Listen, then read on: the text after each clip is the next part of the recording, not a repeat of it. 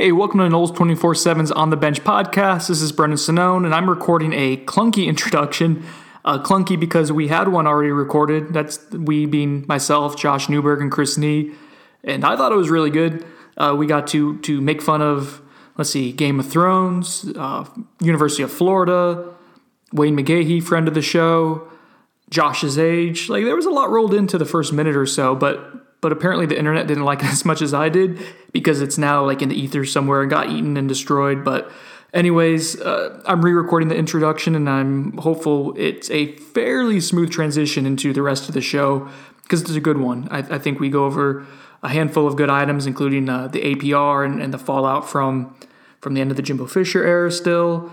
We throw a little bit of shade at rival Florida and kind of weigh in on what's happening in Gainesville. It's a dumpster fire. And Chris Nee has some really good insight on the athletic department and the kind of the change-ups going on there, or I guess more status quo, if you will, with the interim title being removed from Florida State's athletic director, David Coburn. So anyways, before the podcast really gets going, there's a little bit of navel gazing going on for the show, as always. So I'm going to throw it to Josh Newberg so he can talk about his interview with Wally Burnham.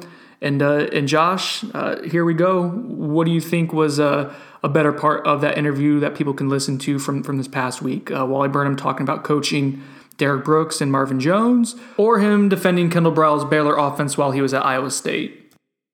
The Briles stuff was a little unexpected. That was great insight from, you think about these interviews and how you want to conduct them and all the angles or whatever the questions. And that was one that I had not thought of prior to. How did I miss that he was at Iowa State guarding against the Baylor? He was the defensive coordinator at Iowa State for 8 years, guarding against the Baylor offense while Briles was there. So his insight into what it actually is from a person that tried to defend it was intriguing.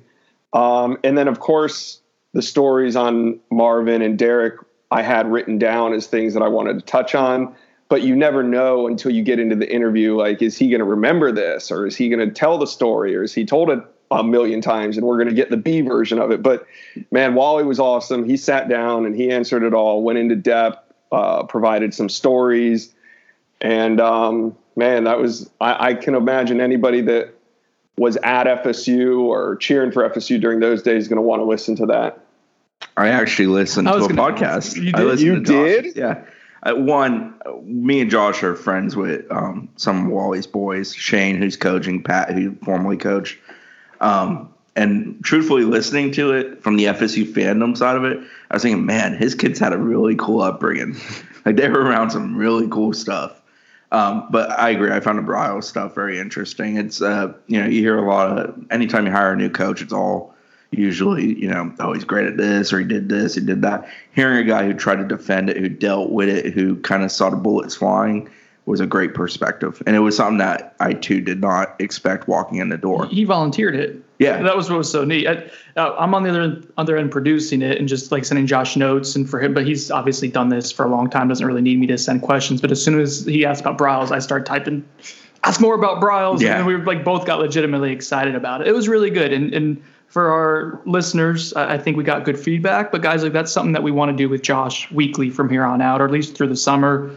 Maybe eventually get a consistent date. But for now, we want to have to churn out some kind of interview where Josh, and you see his strengths there on display, where he gets to sit down and interview with people that he's met throughout the years in the industry. Josh, how long have you been covering football for at some point or another? I was an intern with Dave Peters on The Territory, which was Scout.com, in 2004. Jeez, you're old, man.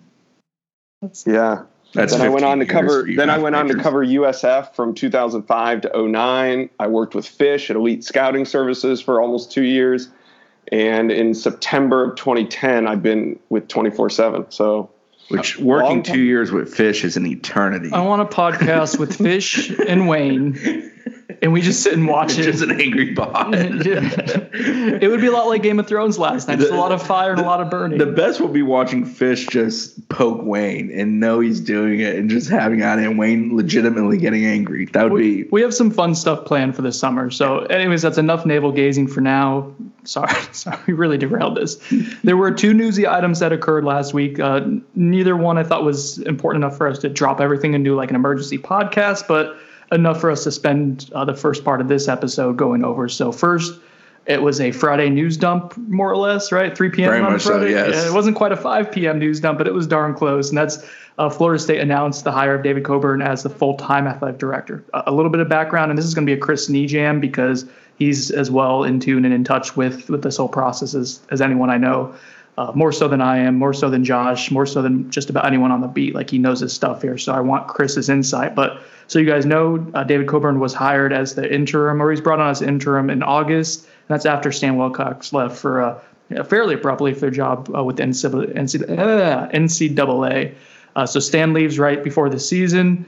And David Coburn kind of steps in. He's a friend with President Thrasher, known him for a long time. He was essentially Thrasher's number 2 for a vast majority of Thrasher's time as president. So he's someone that Thrasher trusts, and he kind of handed over to him the athletic department to be the interim. Now that interim title is stripped. He is the 12th athletic director in program history. And with that, Chris, I will shut up and let you do your thing. He's a money guy. At the end of the day, he's a guy who wants to make sure the books are correct, the books are right, and the books are in line, and that finances are going the right direction. The whole title thing, I think people are getting way too into a tizzy with it. I don't think there's any difference in the job that David Coburn is doing today compared to the job he was doing Friday morning when he woke up with the interim title. It's no different. I think there's a few reasons for it. One, we got spring meetings coming up this week. He's been on the job for 9 months, so why leave the title when he's going to be on the job for an extended period of time? And I expect him to be on the job until President Thrasher retires. I think this ultimately boils down to one main decision. President Thrasher does not want to hire a full-time AD, retire, hand that baton off to the next president, who may not want the AD just hired. David Coburn is not going to be the full-time AD for the next president. The goal is for the next president to have a nice table set, for finances to be in order, for things to be straight, and for him to go hire the person they want to hire as an AD. The university, financial people, people that are heavily invested, those who help make decisions, want to hire an AD who can be a long-term AD for them and kind of help navigate the crossroads that a lot of people at FSU feel like they're at. Digital platforms are a huge new thing. Obviously, the video service with ESPN is going to go full broad. FSU's always had, or not always had, but over the last, I think it's 6-7 years, linear network ability. FSU's Seminole Productions is far ahead of the game compared to most ACC schools. Yeah. So FSU's well prepared for this next step. But the thing is creating financial windfall from it, making sure that you have success from it with digital platforms. It's something that Stan Wilcox was believed to be strong in. And truthfully, I don't think Stan did a whole heck of a lot of anything with it, which is disappointing. But FSU has the ability with the ESPN platform of launching to go even bigger with it. And I'm talking, them having a subscription service, them creating more revenue, more ad revenue, things of that sort. So that's something that you want to see with an AD. The next AD's job for FSU is going to be fundraise, and make sure things stay in good order. FSU athletic programs as a whole are pretty successful. Obviously, football, biggest cash cow of the bunch, needs to get the ship right. I think everybody gets that. Everybody understands that. Everybody involved in that understands that that is a necessity. Boosters obviously is sweating that. They're losing memberships. They're losing money. They need it turned. Huge party AD job will be making sure that if there is a transition with football, that it's handled appropriately. But with the whole Coburn title thing, people should not get in a tizzy over it. It's not that big of a deal in that sense. He is going to probably make the baseball hire, but let's be honest, it's probably Mike Martin Jr., which it's been for a long time. I don't think an AD change there necessarily changes it. I don't think it's a simple hire, by handing it off to Coburn. I think it's a hire that was going to be made regardless. Coburn's job is make sure when the baton is handed off from this president to the next president, and they hire an AD, that it's a much more appealing job for an AD than it was when Coburn took it over 9 months ago, and that it currently is today. I got 2 questions for Chris on the AD situation. Is Coburn kind of the antithesis to what Wilcox was? Are they opposites or are they more similar? Well, he's much more financially minded with being in the books and sticking to a strict number. Which not a lot of people are excited about, right? Money, which is why FSU... This is why FSU is somewhat in a predicament with some things financially, is because money was promised or money was given that simply wasn't there. Kind of foolish, and there were jobs created that didn't need to be created that cost money, while other jobs are a necessity that the money wasn't there for. So Coburn's kind of recalibrating all that, trying to get it in order. from a fan's perspective, they love a guy like Wilcox that doesn't give a crap about a budget and will cut checks left and right. No one loved Wilcox. Because I don't think Wilcox was really very popular with anybody. Well, I see a lot of people concerned that Coburn is too conservative with the money and too conservative with, which, for good reason, because we're in a situation right now.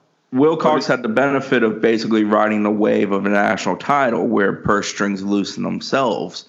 He stunk at actually getting people to invest money in the sense of the general person opening up and giving more money because, man, that guy motivates me from the podium. He's a good fundraiser. He was not great at doing that. I also don't think he was great at working alongside Seminole boosters to do that. I think Coburn very much wants to do that. I think what you saw in Unconquered magazine with them kind of taking a direct approach of these are some of the shortcomings we're having financially. Booster memberships down, ticket sales down. We need people to invest. I think that kind of brutal honesty is going to win some people over. I understand people that are like, oh, he was worrying too much about money. And I'm one of these people that FSU has a lot of money in the piggy bank. The thing is making sure that money is spent correctly and appropriately and that it works the right way and that, football gets a legitimate piece of the pie, which in this case is $60 million of the $100 million fundraising they're trying to do to build that facility as well as other stuff. But you also want a new scoreboard for softball. It's needed. You need a new batter's eye for baseball that doesn't look like an erector set that was put up in 10 minutes. You need other things here and there. Basketball wants to do some more phase work on the locker room areas. So there's a lot of stuff like that you need to build to, but you need money coming in and being appropriated in the correct manner. I don't know that Wilcox did that. I feel like, in retrospect, that Wilcox with the money, there were promises made, but it didn't always come through. And there were other examples where too much money was being pushed out without enough input of new income. I think when you talk Coburn about, the answer, do you think? Do you think Coburn's the answer long term? Heck no. And I don't think Coburn thinks he's the answer long term. Coburn is not in love with this job. He's not power hungry with this job. He's doing this job as a favor to the president, who he's very close to, and for a university that he loves. The man has 3 degrees from the university. He cares greatly about FSU, and he's been a huge piece of success for FSU in a lot of realms for a long time in a behind-the-scenes role. He only stepped forward because they need somebody to step forward at the time. When he sat down and spoke to us right after he took the job, it was clear as day the man did not love having a job, but he was going to do the best he could within the job. And he's also trying to, as I said, set the table for the next person. My mother made this point. She was very right. If you go to church, it's always uncomfortable at church when the priest, pastor, whoever you're listening to on the podium asks you for your money, tithing and all that. It's kind of that way for these people too. But it has to be done. You have to have money going in for it to run appropriately. Schools like Clemson are having immense success because they're investing so much within programs. Now, there's plenty of discussion within the discussion. Does all the money go to one sport like Clemson does with football so heavily, or do you spread it out more so like FSU has over time? That's all another discussion we're not going to have today. But at the end of the day, the name of the game is money and making sure it's appropriately, correctly, and handled correctly. Yeah, the more money you got, the more decisions you can make that can excite the fan base. It's real simple. Basically, FSU just needs to go out and find a fundraiser. Mo money, mo problems ain't the issue. Mo money is needed. You need money coming in the door. No money, mo problems. But FSU, they're paying off coaches, right? Hiring, firing, mainly with football. They're dealing with needing some massive facility upgrades, namely the football facility. But there's other things that need to be done. Overall, FSU's facilities are good.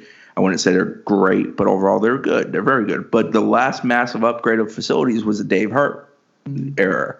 And we're fairly well removed from that now. So FSU's people have described it to me as a crossroads, and I very much believe that. I think the goal is for when the next AD steps in and they want a big boy hire for the next AD, but you also got to be appealing to make a big boy hire, and I think they're working to try to make themselves more appealing right now.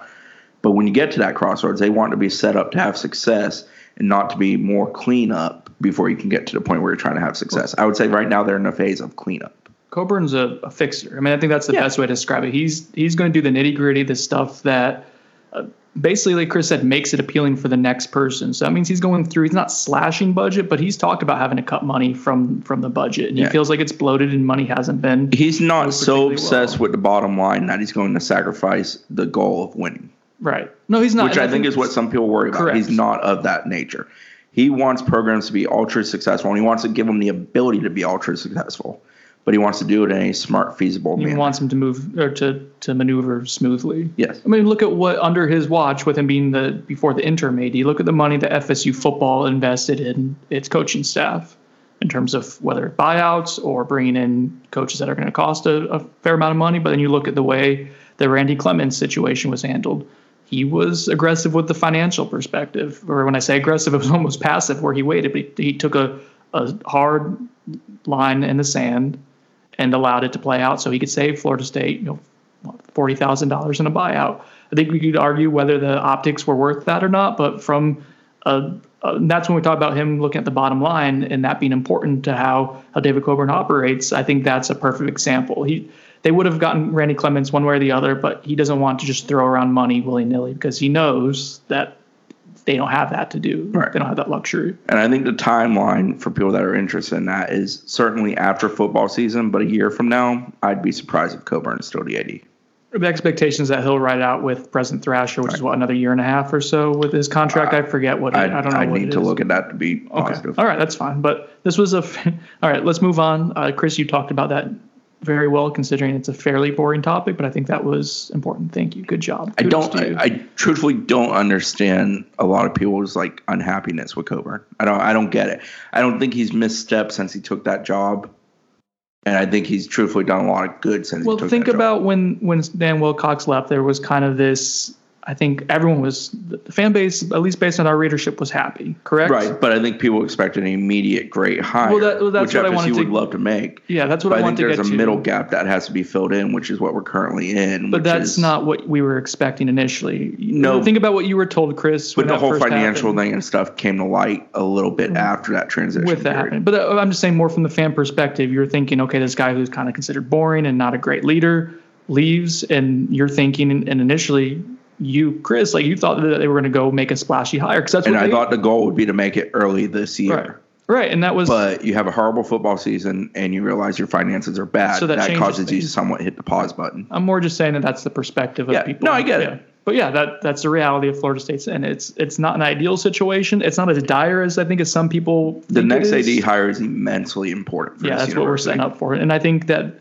truth be told, Florida State has a really savvy, smart, big picture guy who's okay, being kind of doing the dirty work and being the heavy and being someone who makes hard decisions that people may not like, because he thinks that's better for his program long term. And he thinks David Coburn was fraternity brothers with President Thrasher, right? They were. No, Coburn. I believe Coburn was fraternity brothers. At least he incredibly close friends with Andy. With Andy, okay, all right. That's when he's told the story of having a bear sitting on the house porch. There's a lot of history that he has with Florida State and the roots and people who make big decisions. It's not like important. He came out of nowhere to be interim AD. He's been part of the university for decades on end. Florida State's in better hands than I think people want to give it credit for and are comfortable with. So let's move on to one topic that could be kind of boring, but I think we navigated through nicely, to another one that's could be kind of boring, but actually I think has a lot of implications too that are important. That's the APR, which came out last week. That stands for Academic Progress Rate.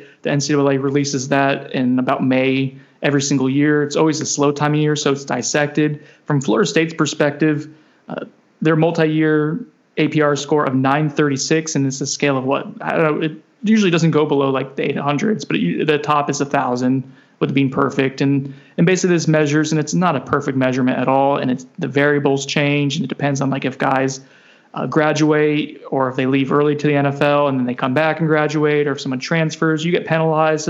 It's basically to see if a program is taking academics seriously is what they're trying to measure. If you go below 930 over that multi-year rate, which I think is 4 or 5 years, I can't remember off the top of my head. If you go below 930, then all of a sudden you are subject to penalties. That could be reduced practice time. That could be a postseason ban, stuff like that are actually pretty severe. And it usually happens to HBCU schools or schools that don't have as much money. And it's kind of an unfair equity, is that you see these schools that don't have as much money get penalized more. Florida State has, we talk about money problems, but they have better resources than almost every school in college football, or just about every school. And their score of, bless you, Chris, of 936 was the worst in Power 5. This past year, through the 2017-18 academic year, it was a score of 922 points. That was really low. That's 2 of the last 3 years at Jimbo Fisher under his guidance. And this past year was somewhat half Jimbo, half Willie Taggart. But in the 2 of the last 3 years, towards the end of the Jimbo era, where the score was really low, it was 918 about a year ago. So, Josh, I'll kick this to you. Sorry, it was 918 2 years ago. But anyways, enough numbers. To me, this signifies what we've long talked about on this podcast, and that was that things were deteriorating beyond just the football field under Jimbo Fisher, right? Yeah. Yeah, I mean, you guys laid this out brilliantly for the last 8-9 months. But yeah, I think this is just, what did we call it? This is still the stench left on the program from Fisher. And it goes to show you that, he got out while the getting was good. Got to give him credit. He knew what was coming. But also it shows you that Willie has had a tougher mess to clean up than he originally. Well, I kind of find it hard to say that he didn't see this coming, but at least he didn't communicate it when he arrived that he saw this coming. So maybe he didn't. I don't know. Maybe they had, they brushed this under the rug and had him sign the contract before he could see the APR numbers or something. But man, those APR numbers were pretty heavily weighted in his contract, like the bonuses. From what I understand, Willie was shocked how little some guys went to class, like how little academics was pushed. And it's nuts because FSU's APR for sports across the board is excellent. Really good. Like basketball's horrendous. Yeah. But yeah, Willie kind of got a quick understanding last year that there was issues with academics and the amount that guys were focused upon it within the program, and some of that played into his inability to kick some guys off the team to a degree, because you do that, you deal with APR, but at the end of the day, a lot of those guys still end up weeding themselves out, which still impacts your APR. So that's kind of a pick your poison. Do you want to do it now or do you want to do it later? But the APR, I mean, it's embarrassing. It's further proof that Jimbo did whatever the hell he wanted, because, you can't. Wilcox deserves some blame. He was the AD at the end of the day. He's the boss in that time. But for the other sports to be doing it as well as they are in APR, it was clear that as a whole, the athletic program as a whole believes that academics is important. For whatever reason, that just was not applied to football, and he couldn't put his fingerprints on it. But yeah, it's poor. I think it will bounce back. Obviously, I think it's, you'll see some of those guys from those previous classes come back and finish. Kenny Shaw is a good example of that here recently. I think it's clear the current head coach cares a great deal about academics. We saw him take time out of his Friday to tweet about roughly 25 guys. And can I weigh in on that semester real quick? Yeah, Willie sent out 24. I think 24 guys who had above a 3.0 GPA. To me, that was one of the first definitive Willie Taggart PR moves to say, man, look at this cluster that I had to clean up. He's talked about the culture not being great, and he's dropped hints and stuff before. But this was the full court press. Does he do that if the APR news doesn't come about earlier in the week? You don't think so? Did he do it last semester? I can't recall. I know he's tweeted about guys doing well at the end of the semester, but I don't recall him singling out guys to that number. I don't want to pretend that I know why Willie did it, but to me, that's how it came off. I certainly think it was a PR move. Yeah. But I think it's also him. I think he wants guys to earn praise. I agree. It can be both. He talks about guys like Woodby is a good example about how Woodby is a personification of what they want. Lars Woodby. Thank you. We want good football players who work really hard, who have a personality, who understand how to brand themselves, but are also taking the student part of student athlete very, high importance to them.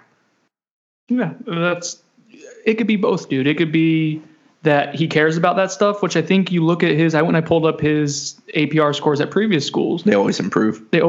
And the year before he leaves, and it's tough with the APR guys, the way it's measured or the way it's quantified. It's backdated. It's backdated, but usually it encompasses, say a coach leaves, it encompasses, like in this case, a semester with one and a semester of another. Yeah, Jimbo's getting a bonus at A&M for a APR, and he has very little to do with the APR he's getting a bonus for. So it's kind of silly. But to what we're talking about with Willie, I think he is someone who legitimately does care how kids do, and I've heard that from multiple sources that he has kind of a savior complex, and I think that could be a flaw sometimes. I think we saw that play out this past year, but that could also really be an overarching good thing too. But I did think that the tweeting was kind of like, hey guys, we're making progress. Look what we're doing under my watch. I think that was clear to me. I'm cool with that. It was a smart move. I'm not criticizing it at all.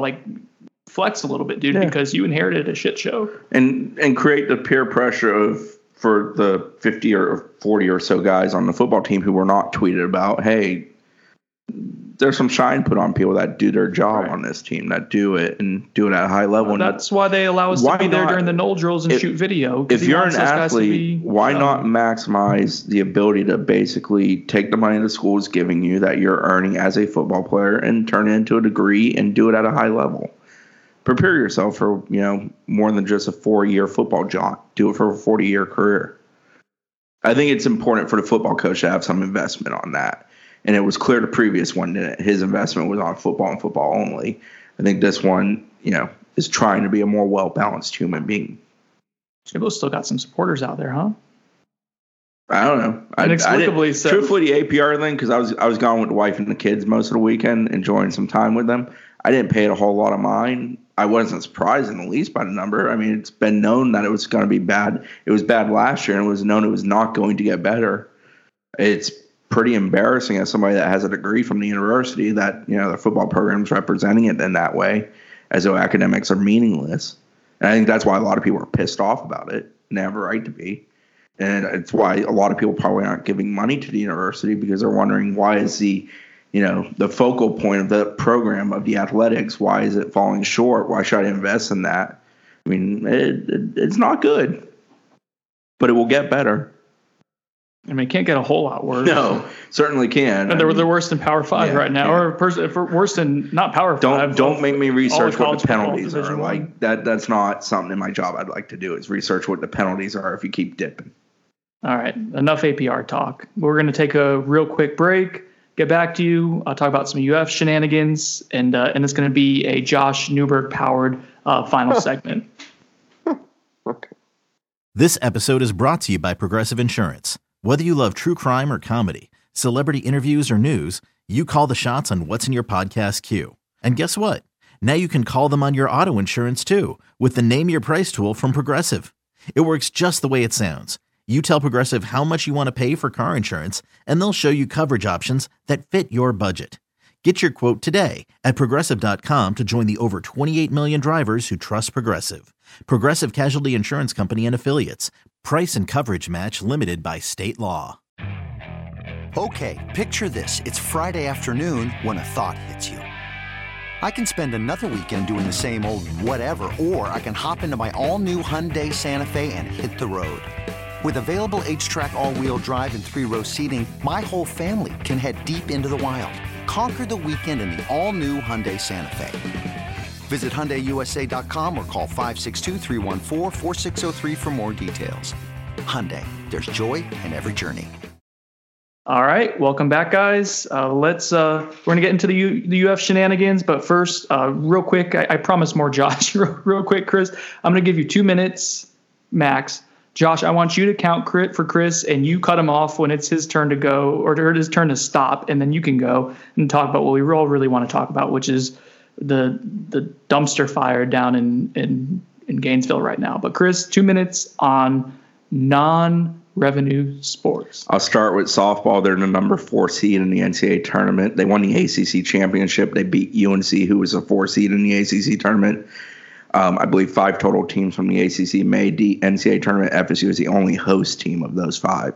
FSU as a number 4 national seed is matched up with number 13 seed Oklahoma State. If they make a super regional, their path to making it back to Women's College World Series is pretty good.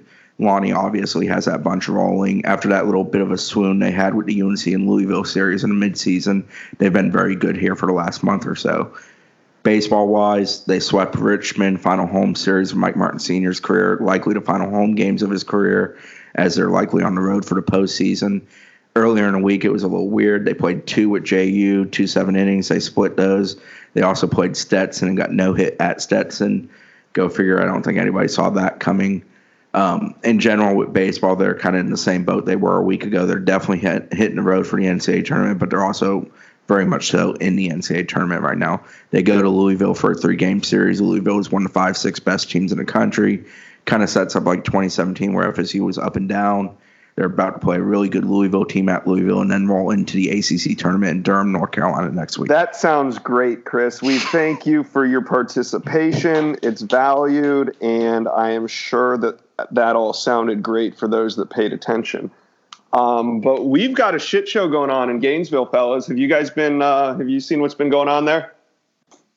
It is an all-out dumpster fire right now. All-out dumpster fire. And there is some, insidious stuff going on that we do need to acknowledge. But go ahead and, Josh, enlighten us on what's going on in Gainesville. I'd say in the offseason, everybody's time comes. I mean, we've had some wild off-seasons ourselves. And right now, it just seems like it's UF's turn.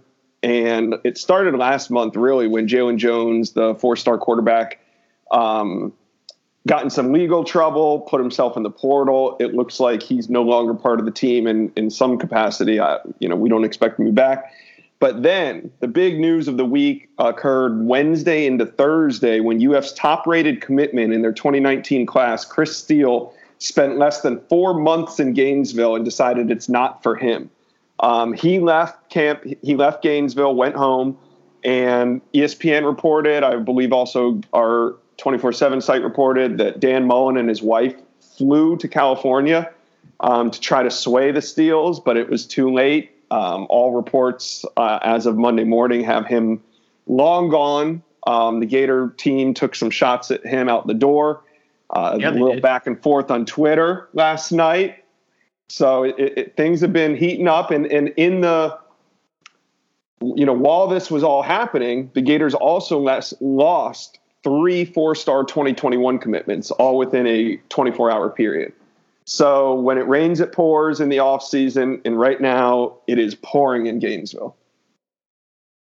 So there's a lot to unwrap there, and there's a lot, and it's amazing how it all kind of started. Was like a week ago, and you start hearing the rumors, and this was after the kid was accused of sexual assault and entered the portal, and so some pretty heavy stuff there, but. As it comes out, is that Chris Steele was his roommate. I can't remember who wrote the story, who was the first to break it. I think Zach it may have been. Albaverdi. Yeah, it was, and he's with the Gainesville Sun. That's right, Josh. So thank you. So it comes out that Chris Steele, at least his side of the story, is that he had requested to move, change roommates, to move to a different dorm or have someone else come in to be his roommate. That he didn't like his roommate, and come to find out, this guy ends up getting accused by 2 different people of sexual battery, I believe it is. You're talking about Jones was accused, not Jones, Steele. Correct. Jones was, not Steele. Steele had said that Jones was a roommate that he didn't want to be with. And then that guy comes out and is accused of some pretty terrible things.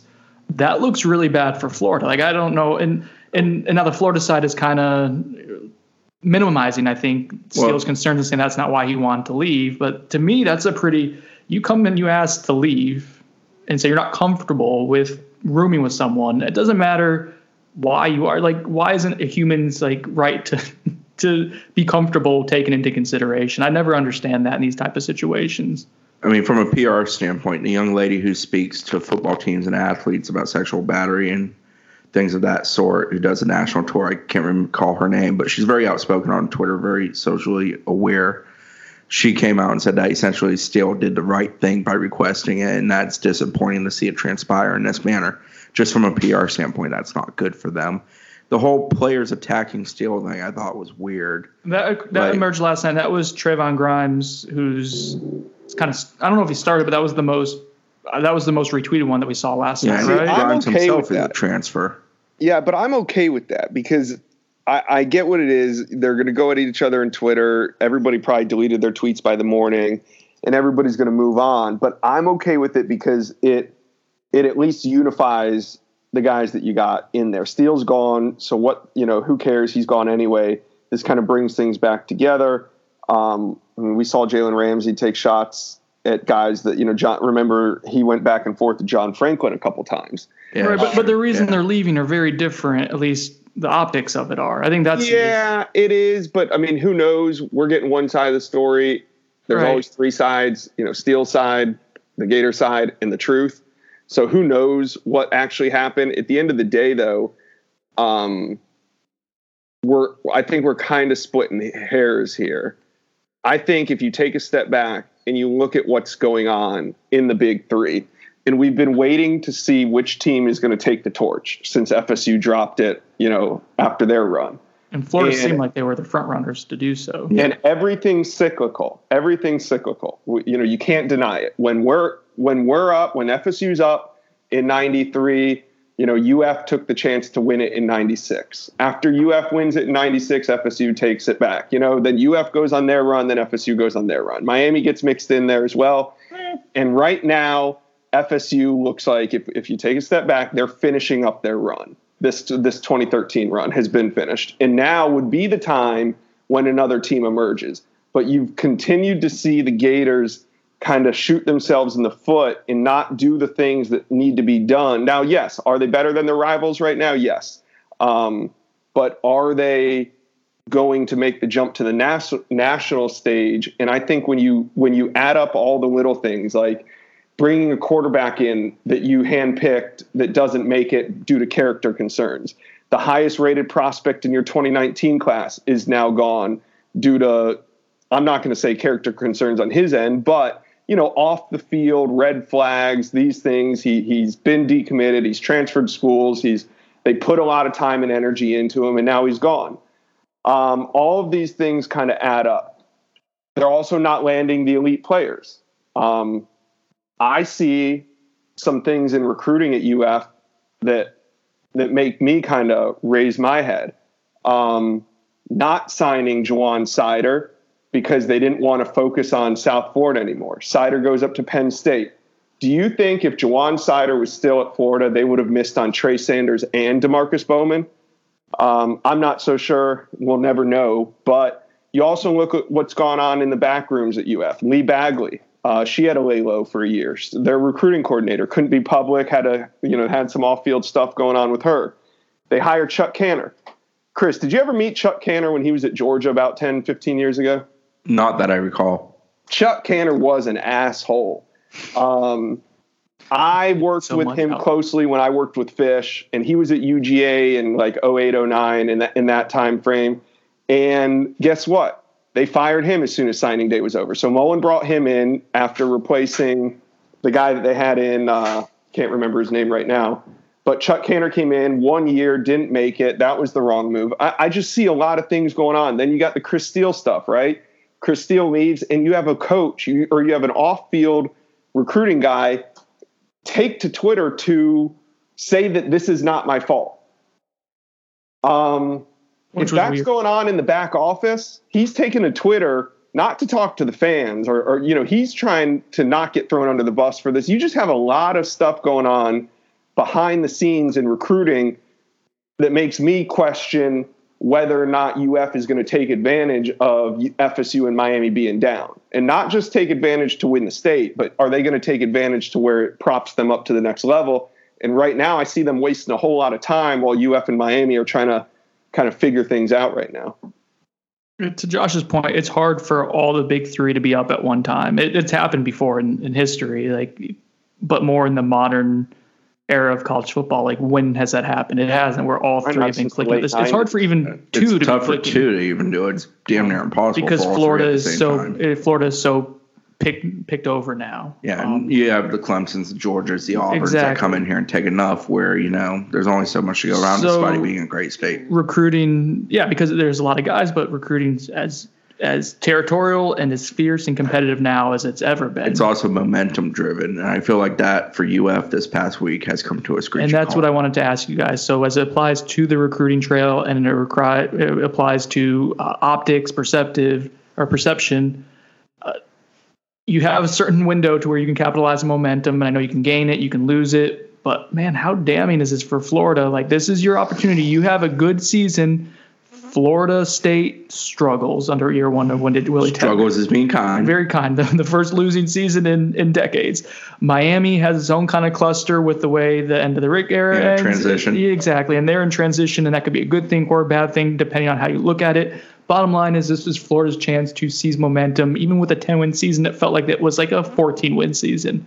But man, guys, it kind of sucks for them, right? And that's good for Florida State. It could all blow over by June, July, and it could be right back to having. Well, they got to remember they got a big barbecue coming up this weekend. So let's see what happens this weekend. Is it just some news cycle thing where there was nothing else to watch for and everybody was kind of paying attention to what was happening in Gainesville over the last 4 days? Or is this something that's going to really truly bleed over into recruiting?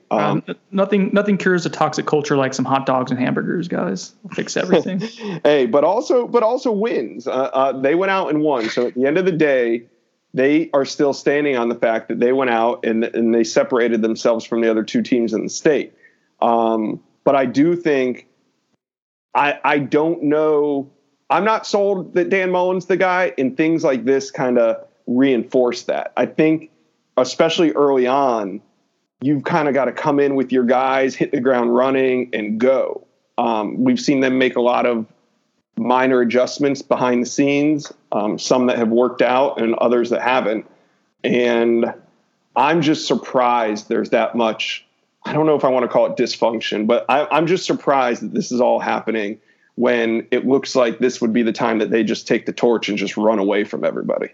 It's another fine example of recruiting class rankings being an interesting study as time goes on. As they change, yeah. I mean, for UF, that class is already going to look drastically different year one of it being on campus, and that's happened plenty at FSU and everywhere else over the years, where you look at a class 24, 36 months in and it's half of what it was supposed to be, and it might have been ranked, top 5, but at the end of the day, you're not getting much from the top half of that class that made it top 5.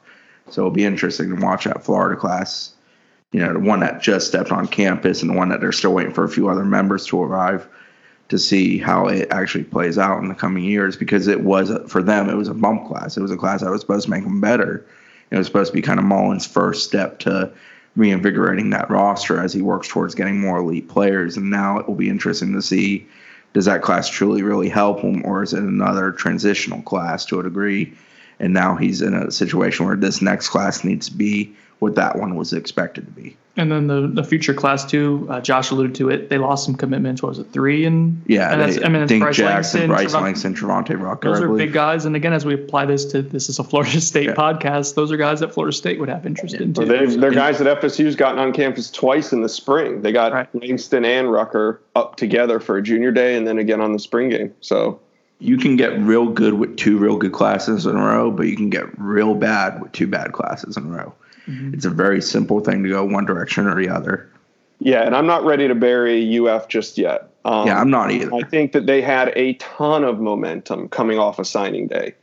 It is, quote unquote, unfortunate for FSU fans that they've dropped the ball and kind of left the door open for FSU now, or for UF fans, I should say. But here we are. We'll see if they can kickstart momentum just like FSU did. We saw FSU come out of signing day with literally zero momentum, and they were able to get a little something going here in the spring, and that's why we see the class where it's at. So UF will still have their chances, and they can kind of still bank on those wins and get back to football. But this is a very interesting time. That's all I'll say. And it's kind of entertaining. This is what gets us through the offseason, and you always just hope it's not your team. And when you are criticizing other teams, it could be your team right around the corner. So you don't say too much. Yep. The male soap opera that is football. That's why we're here. All right. Before we sign off, I asked folks for questions. I don't think we're going to get any, and we've gotten some. Lightning round. Poor planning on my part, because I didn't ask until about an hour before we recorded. So shocking. Excuse you, Chris. All right. First question. We just talked about this real quick. Lightning round from FSU in 1995. What's your take on the situation at UF right now? How much does it help FSU? How much does it help FSU recruiting is what we want to focus on. I don't think it's going to help. Go ahead, Chris. What'd you say? I think it's a slight bump. I mean, I think anytime one of your main competitors loses momentum, it's good for you. Yeah, I don't think it's really going to help in terms of FSU is going to all of a sudden be in on new targets and have new interest and all that. But you don't want your rivals to get too far ahead. And right now, this was the only thing that could slow UF down in the offseason. So it opens the door. It opens the door for Florida State to do some good things while kind of keeping rival in check, in neutral a little bit. Yep. So that I agree with you guys. All right. Quentin C asks, heard some whispers on Xavier Peters over the weekend. You guys hear anything about him? We heard whispers too. Chris, it wasn't much of a whisper in the spring when he got suspended. He needs to mature. He needs to do things right. He's not currently in the transfer portal as of yesterday when we checked. But he's a guy that, he's certainly teetering on not being a guy that's on this team long term if he doesn't get the ship righted. And from what we were told, like the spring stuff, it never got quite 100% clear. People said he came back late. People said it was academic. Yeah. It was never definitively stated. And truthfully, I haven't asked for it to be definitively stated to me.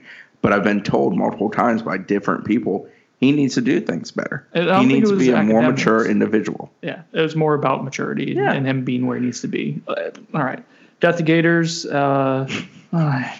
You just said it. It's not even a question. All right, here's a good one. Newton will ask if your staff was full circle. If your staff was Game of Thrones characters, who would they be? My principal does this and calls me Bronn. Oh, that's gnarly. I'm not sure how they would take that, but it's probably close. All right, let's think. Game of Thrones characters. I think Chris is kind of like Tyrion. Like he's very smart, very cunning. Not manipulative by any stretch of the imagination, but very thoughtful and when he chooses his words, when he can actually pronunciate things. He's very witty. And don't overlook him too, because he is very smart. So I'm going to go with Tyrion. Are you calling me a midget? You are shorter. You can't say that. I'm going to have to edit that part out too. You guys are killing me. I love midgets. We've had this conversation before. Josh is Daenerys. When he starts breathing fire, everyone dies. I was going to say, I think I am Dany. I think that I like to win, and sometimes I also like to just burn it all down. He's also got he's very pouty too. very, very diva-esque. Who would I be, guys? Do you want to? No, I don't want to talk about it. All right, guys. I don't know enough names. I don't know enough characters. We just pushed you down. No one's going to pet me. Yeah. Because of CGI, we just pushed you down. We made it look really poor. Such a terrible episode. All right. I think we responded well from a slow start. It's not a slow finish. I think we're in a better place this week than we were last week. I am going to ask for you, Chris, though, to sign us off and ask for a 5-star review on iTunes, because people respond to you doing it better than me, because I'm not very likable. I'm a CGI dog that no one wants to pet. Aw, I'm sorry. Did I hurt your feelings? Thank you for listening to Noles 247 On the Bench podcast with Chris, Josh, and Brendan. You can get us on iTunes, on the website, and multiple other platforms. Rate us 5 stars on iTunes to make Brendan happy, because he goes and reads every one of those reviews to me over the phone. Oh, thank you. The last 2 comments. Someone said that you sound like Mel Kiper, like a talking head of Mel Kiper, and then someone else said the only reason why they listen is because it's because they're a Chris Snead fan. So I can live with that. All right, but they were 5-star reviews, guys. Hey, thanks for listening. We'll talk to you next time.